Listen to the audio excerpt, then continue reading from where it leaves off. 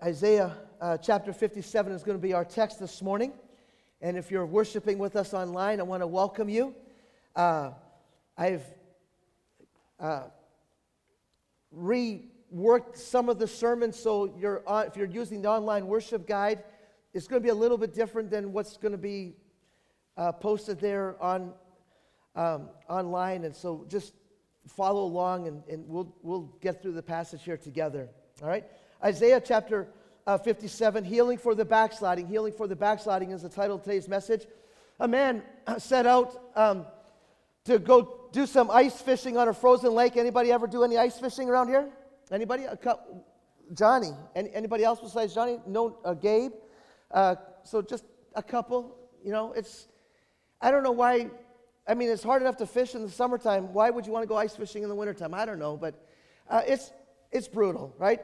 And so this man, he set out across the lake, the frozen lake. He had carried his gear, went to the favorite fishing hole. He, augered a hole into the ice, dropped his line, settled in with his mission to catch fish, right? And he waited. As he was waiting for the fish to bite, he noticed this little teenage boy come, walking across the lake with a pole in his hand, determined look on his face. And he was there, and this man, he admired the kid's tenacity, but his surprise, or his expression turned it to surprise as he watched this kid pull one fish out of the lake after another. After about an hour, the man couldn't take it anymore. He had been sitting there shivering in the cold, wondering why he's not catching anything. And so he slips and slides across the lake, gets to the boy and says, "Young man, I've been here for an hour. I haven't caught anything. You've caught fish after fish. What's your secret? What bait are you using? What lure are you using? What's going on?" And the young boy just mumbled this, And the man said, What did you say? And the boy said, the man said, the young boy said, "Son, I don't understand what you're saying." And about that time, the boy spit into his hands and he said, "Mister, you got to keep your worms warm." Now you hear that story and you might think, "Man, that's gross. Who would ever do that?" Only a fisherman. I don't know who would do that. And yet, how many of us here this morning imagine that because we're catching fish, everything is okay between us and the Lord? I want to start by asking you this question. If our God were to sit down and complete this following statement, what would he say? "I have seen your ways," and what would come next? "I have seen your ways, and I've seen your ways, and I'm ticked off. I've seen your ways, and I'm through with you.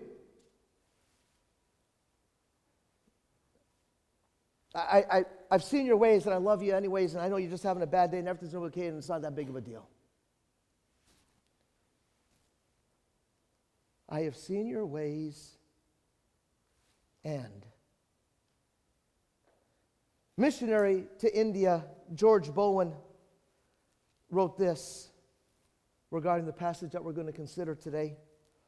"I have seen his ways, says the Lord, and what terrible sentence may we look for a consequence to this announcement? But lo, the most gracious of all words issue from his lips. I have seen his ways, and I will heal him." The knowledge of God, the knowledge which God has of our corruption and deep depravity, soon becomes to us a ground of confidence. He knows what we need, and perfectly aware of what we are, he has undertaken to restore us. And he will certainly accomplish what he has taken in hand. Isn't that good?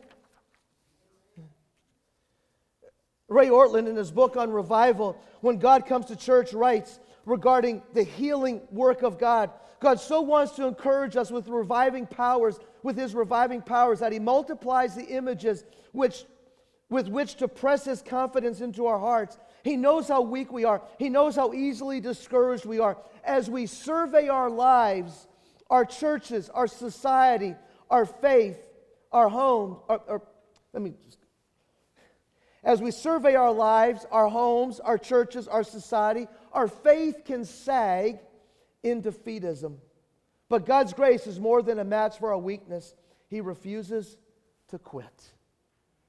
And so as we look into this passage this morning, we're going to see that God is the God who heals. 6 weeks ago, when I was been reading through Isaiah this spring for my devotional time, I came to Isaiah chapter 57, and the Lord spoke to me that morning as I was reading this passage. 2 times in verse 15, we read of God reviving a certain kind of people. And yet this week, as I returned to this passage in preparation for this morning, it is not only that God impressed upon me that not only is He the God who revives, but He is the God who heals the backslider. He heals the one who persistently turns and repeatedly turns his back against the Lord God. What a grace-filled, hope-filled passage this is for us this morning. People like you and I who are, people like me who are sin-sick people. Are you there? May God speak to us this morning as we look into His Word. Isaiah chapter 57. I want to begin with verse 14. We'll go down to the end of the chapter, and then we'll try to consider what God is saying to us here this morning.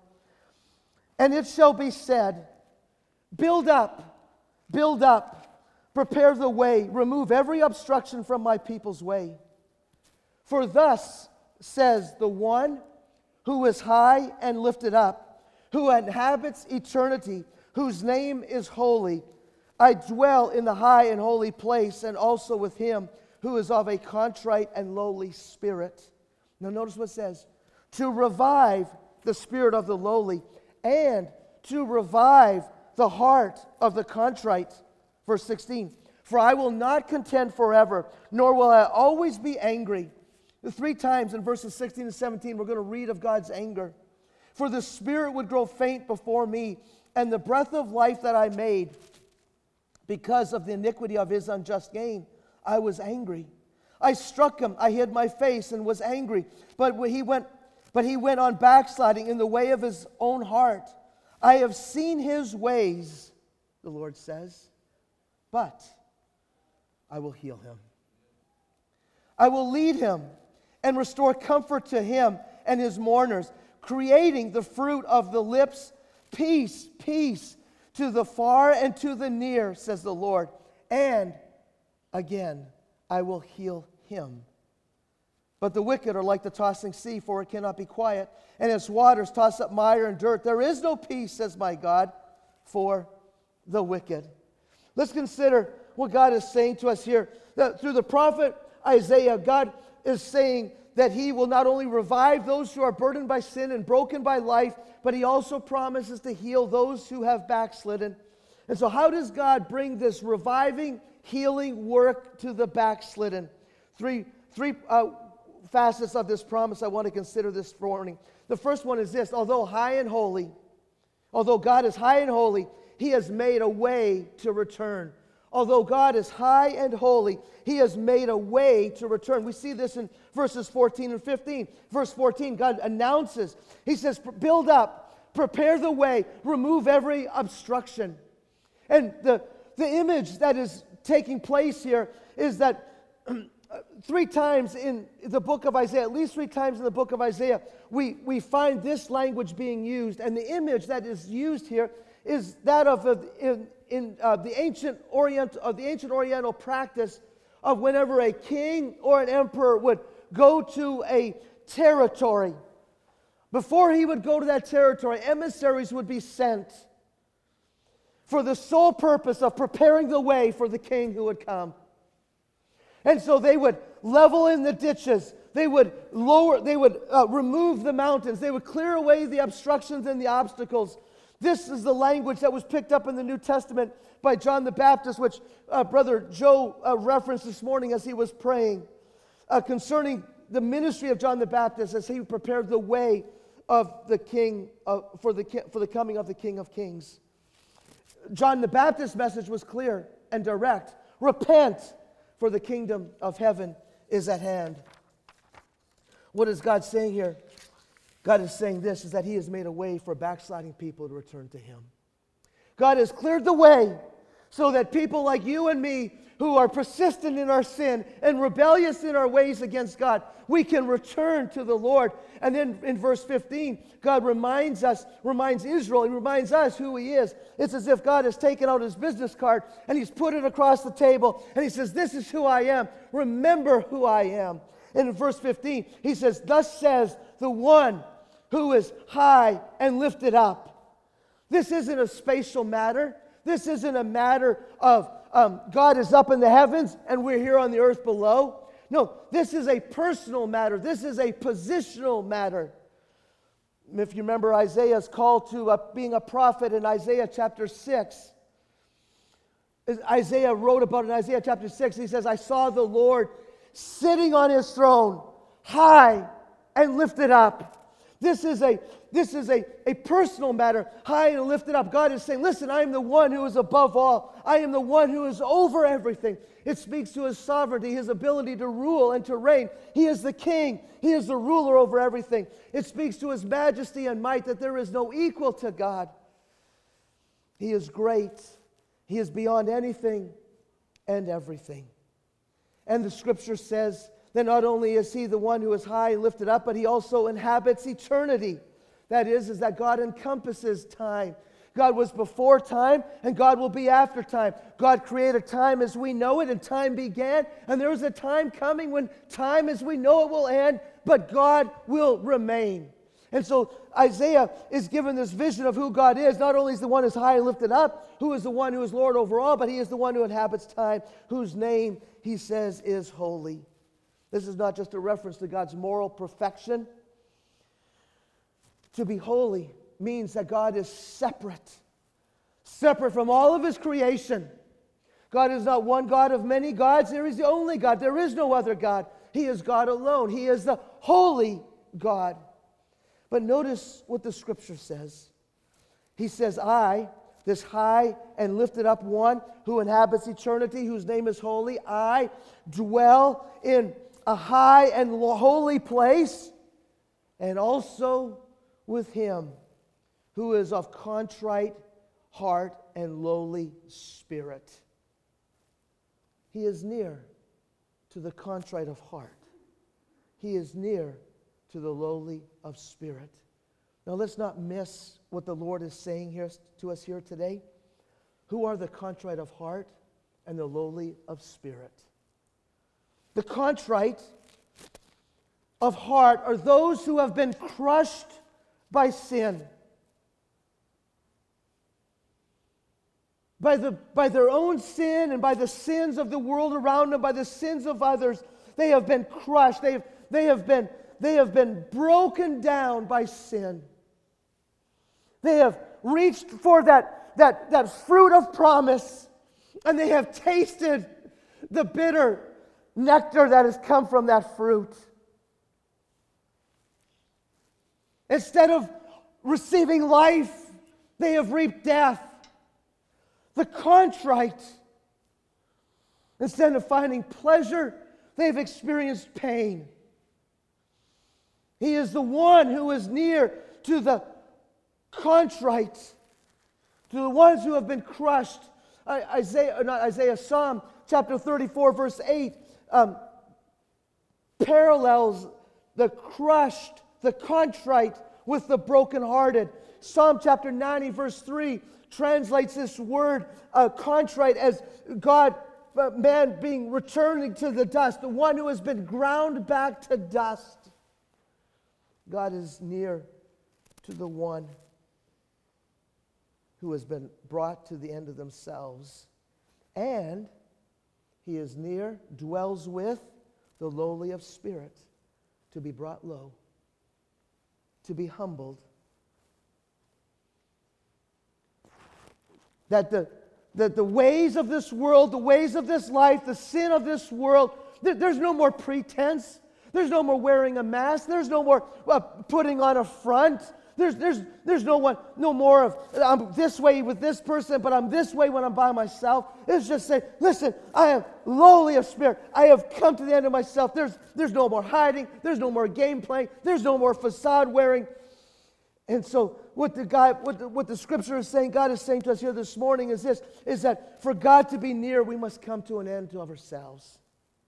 If we want to experience the reviving work of God, we have to come to the end of ourselves. We have to deal with the issue of sin in our lives. We can't go on and keep on playing games.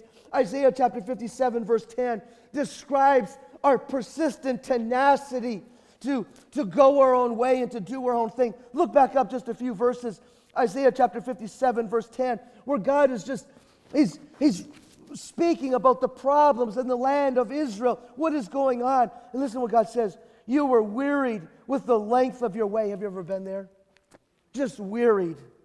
Man, just life has become hard. Life is the course that I've gone. It has not promised the pleasure the promised pleasures have not become reality. I have just, man, my life is hard. It is painful. It is difficult. Look what it says. But you did not say it is hopeless. Instead, you found new life for your strength, and so you were not faint. You didn't even acknowledge that you were sick. God says, you have so persistent are you that you said, I'm going to find another way to make my life work. I'm going to make it on my own. And the picture here is like that of an addict, scrambling to do whatever they can to get another hit, another fix. The picture is like a boxer who's being pummeled along the ropes. And when the bell sounds, he stumbles to his corner, but he says, man, I'm not going to throw in the towel. I'm going another round. That's the picture. And rather than quitting, and rather than returning to the Lord, rather than coming to an end of ourselves, we're determined we're going to make life work. We're going to find a pleasure. We're going to find a pursuit. We're going to find an answer ourselves. We're going to do this. We're going to do that. We can do it without God. I think of King David in the Old Testament. After he sinned with Bathsheba, he tried to cover it up, hide it from both God and man. Yet 2 Samuel chapter 11, verse 27 says that what David did, God saw what David did, and it displeased him. It was evil in his sight. And yet after, when David was confronted by that sin, he wrote about a broken and contrite spirit. Look what he says. The sacrifices of God are a broken spirit, a broken and contrite heart. Oh God, you will not despise. Oh, do you hear? Do you hear what God is saying to us in this passage? God is calling us back to himself. I think of Luke chapter 18, verses 9 through 14, where Jesus told the parable of the Pharisee and the sinner in the temple praying. And one recited all of his outward acts of religion. The other didn't even look up from the ground. The Pharisee's religion was impressive to the people, but offensive to God.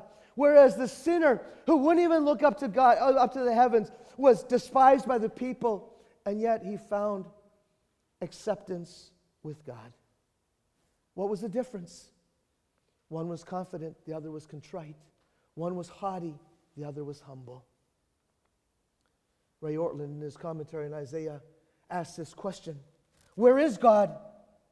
In two places. He dwells in the high and holy place where we can't go. And he dwells among the lowly and contrite where we can go. So the way to find God is obvious. Humble yourselves, and he will find you.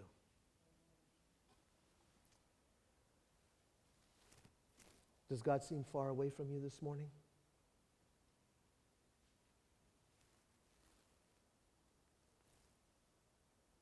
Do you feel so detached and distant from the Lord? Isaiah chapter 56 speaks of the eunuch saying, I'm just a dry tree. Does that describe your life today? You feel, I'm just a dry, shriveled up tree. There's no life. There's nothing inside of me. Could it be? Could it be that you've not come to the end of yourself?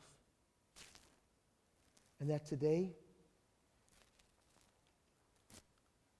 the Lord is calling you to return to Him. See, the way of return starts with contrition, being broken before God, being repentant before God. It starts with humility, where we humble ourselves before the Lord. We stop playing the games. We stop pretending. We stop trying to wear a facade in front of God. The Scripture promises that God gives grace to the humble. And as King David experienced after his great sin with Bathsheba, a broken and a contrite heart, God does not despise. But there's a second part of this promise that I want us to consider this morning, that God promises to heal the backslider. And the promise is this, the second part is this: although God sees, He will heal. Although God sees, He will heal. We see this, and we pick this up in verses 16 through 19. And we see that God is although God is high and holy, He is not indifferent to the things that are going on in this world. Right? Verse 16 says, I will not contend forever. That is, I will not litigate, I will not prosecute forever, nor will I remain angry. And as I mentioned, as we read through the Scripture 3 times in verses 16 and 17, we read of the anger of God. God is righteously indignant. God does not look at our sin and just, turn away and just wink, nod, just, man's going to be man, woman's going to be woman. It doesn't matter, No, that's not how God looks at what's going on in this world. That's not how God looks at your sin, my sin. It angers Him. He's not indifferent to sin. Verse 17. You say, what is the sin that angers God? Because of the iniquity of His unjust gain, I was angry. I think the King James Version says, because of the iniquity of His covetousness. Unjust gain. Getting an advantage. Profiting from. Getting ahead. Through the oppression, the mistreatment, the injustice inflicted on others.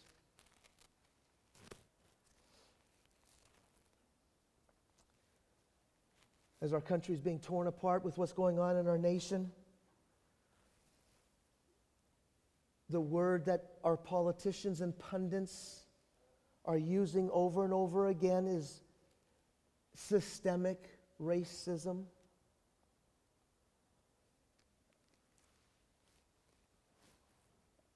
I'm not a minority in this land. I don't know what it is to be that, to face that.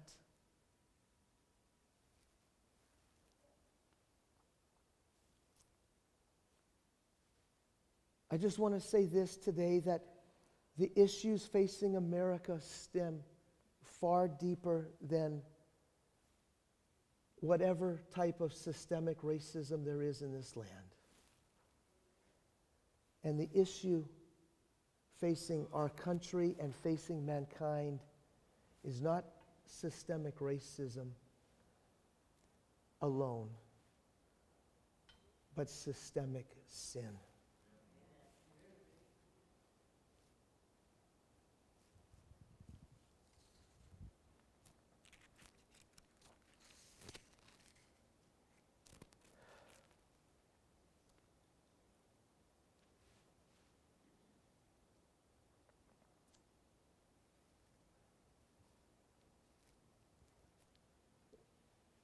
And until we deal with the systemic issues of sin, issues of our lives, the comorbidity will show up in all kinds of ways.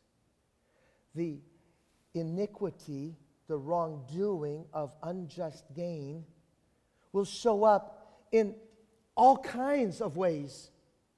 It'll manifest itself in racism, but not just racism. It'll manifest itself in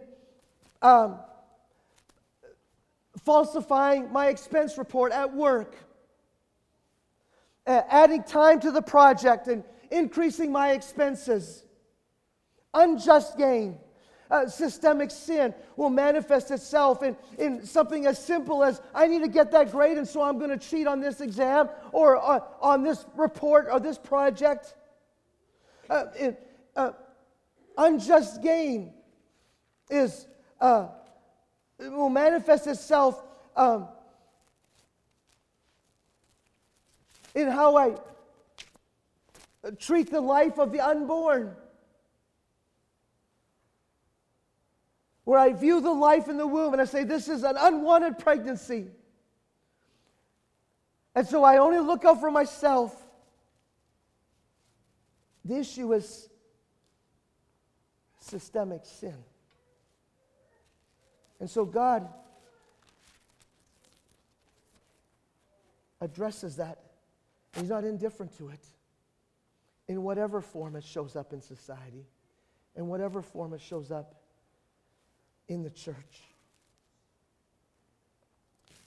But I want you to notice here in verse 17 what the Puritans call the severe mercy of God. The severe mercy of God. God is not indifferent to the sin. God's mercy at times is severe. Look what it says in verse 17. He says, I struck him. I hid my face. I was angry. But he went on backsliding. I struck him. Throughout the Old Testament, God is seen to afflict people because of their persistent rebellion, turning away from him. My question this morning, have you ever found yourself being disciplined by God? Have you ever found yourself being struck by God? The prophet Jeremiah wrote about this. Prophet Jeremiah, verse 30, verse 14 says, all your allies have forgotten you. They care nothing for you. I struck you as an enemy would and punished you as would the cruel. Why? Because your guilt is great and your sins are so many. And so God disciplines and God strikes sometimes even his own because of our persistent sinning. And God says, I hid my face. That is that God turned his face. The face would be a picture of God's favor. God says, I turned my face and my favor no longer rested on you. And I became angry. The third time there that we see that in verse 17. God was displeased by all that he saw. And don't miss verse 17, the end of verse 17. But even though the mercy of God was severe, verse 17, but he went on backsliding in the way of his own heart. He went on backsliding in the way of his own heart. That idea of backsliding is to turn one's back to God. He went on turning his back to me, the Lord says. To turn your back on the goodness and the grace and the love of God. To turn your back on the will and the word and the work of God. To turn your back from wholeheartedly trusting the Lord with faith and devotion. To turn your back on the Lord from your obedience, your holiness, and submission before him. And so the scripture says, but he went on backsliding, turning his back against me. But when we come to verse 18, we find a change. Verse 18, I have seen his ways. I have seen his ways, that he has backslidden in the ways of his own heart. I have seen this, but I will heal him. What's the difference? Why the change? Why striking in verse 17 and healing in verse 18? I believe the difference is this, is that the severe mercies of God have served their purpose. Remember what God said in verse 15? I will dwell with the one who is contrite and lowly. I will dwell with the one who has been broken and crushed by sin, and the one who has humbled themselves before me. And so the severe mercies of God have accomplished their purpose. And God says, I will heal them. Now notice what we see here at the beginning of verse 18, at the end of verse 19. I will heal him. I don't want us to miss that. I will heal him. 2 Chronicles chapter 7, verse 14. If my people, who are called by my name, will humble themselves and pray and seek my face and turn from their wicked ways, then I will hear from heaven. I will forgive their sin. I will heal their Starts with an L. Land. I will heal the nation.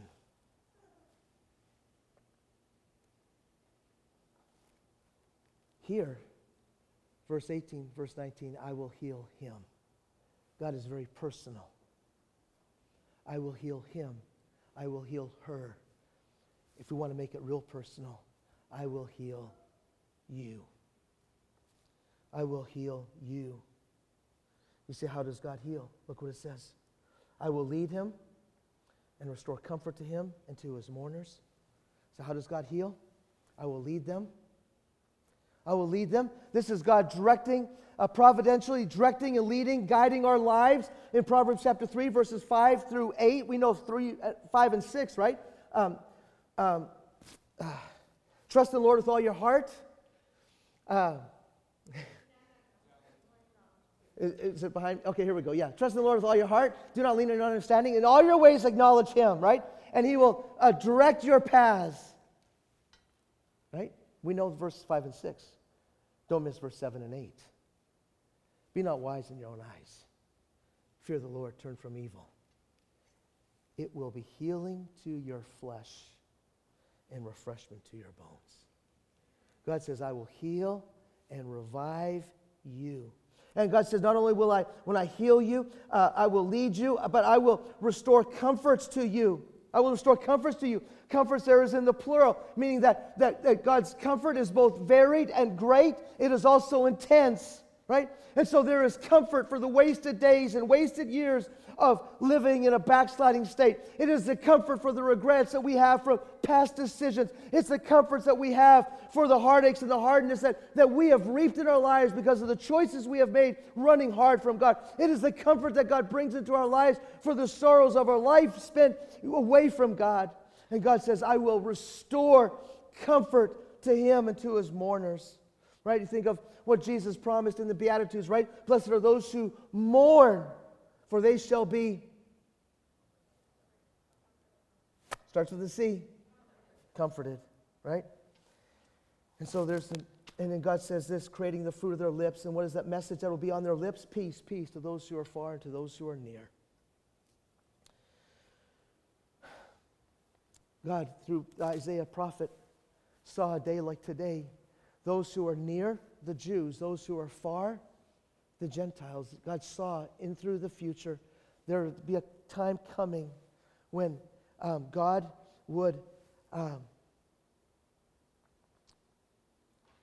peace would be extended not just to the Jewish nation but to the Gentiles. Paul picked this verse up in Ephesians chapter 2 verse 17, where it says that in him peace was proclaimed, preached to you who are far off, and peace to those who were near. And as I was meditating on that verse, and I was thinking about that this week, peace, peace to those who are far and to those who are near. Peace, peace to those of you today who are close and walking with the Lord. There is peace. And today, peace, peace to those who are far. And today you may not be walking with God. Today you may be running from God. Today you may be struggling with there's just areas in your life where you're just running hard away from God. Peace, peace to those who are far. God is calling you back to himself. And so we see here that God is high and he is holy, but he's made a way for you and I to return to him. God, we see in Scripture that God sees and yet he heals. But verses 20 and 21 end with a dire warning. There's a dire warning, and that dire warning is this: although God does revive, he will not be spurned. Although God does revive, he will not be spurned. Verse 20, but the wicked are like the tossing sea, for it cannot be quiet, and its waters toss up mire and dirt. There is no peace, says my God, for the wicked. Verse 20 begins with the wicked. Verse 21 ends with the wicked. You say, who are the wicked? Verse 17. Those who persist in their turning their back against the Lord. And notice what God says. The wicked, those who continue to turn their back against the Lord, there is no rest.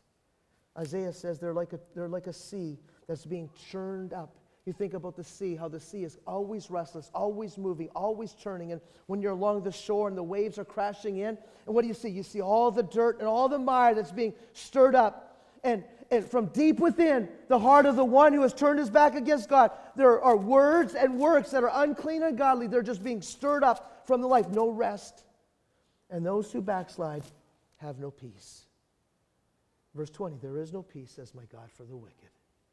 And what we desperately long, what we desperately seek, and what we desperately desire, the shalom of God, the peace of God, there is no shalom. There is no sense that everything is right and well. There is no peace for the one who continues to turn his back against the Lord.